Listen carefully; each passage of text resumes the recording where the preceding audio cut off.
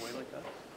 Yeah, I think we did, especially starting. I think we did a lot of good things. A few mistakes hurt us, but they're correctable. I think that's we came out with the right effort. We had a lot of guys play really strong games, and as long as we keep that compete level and that effort, we're gonna get on the right side of the board most nights. So it's tough. It's tough, definitely, to lose that one, but definitely we can grow from it, especially the start of it.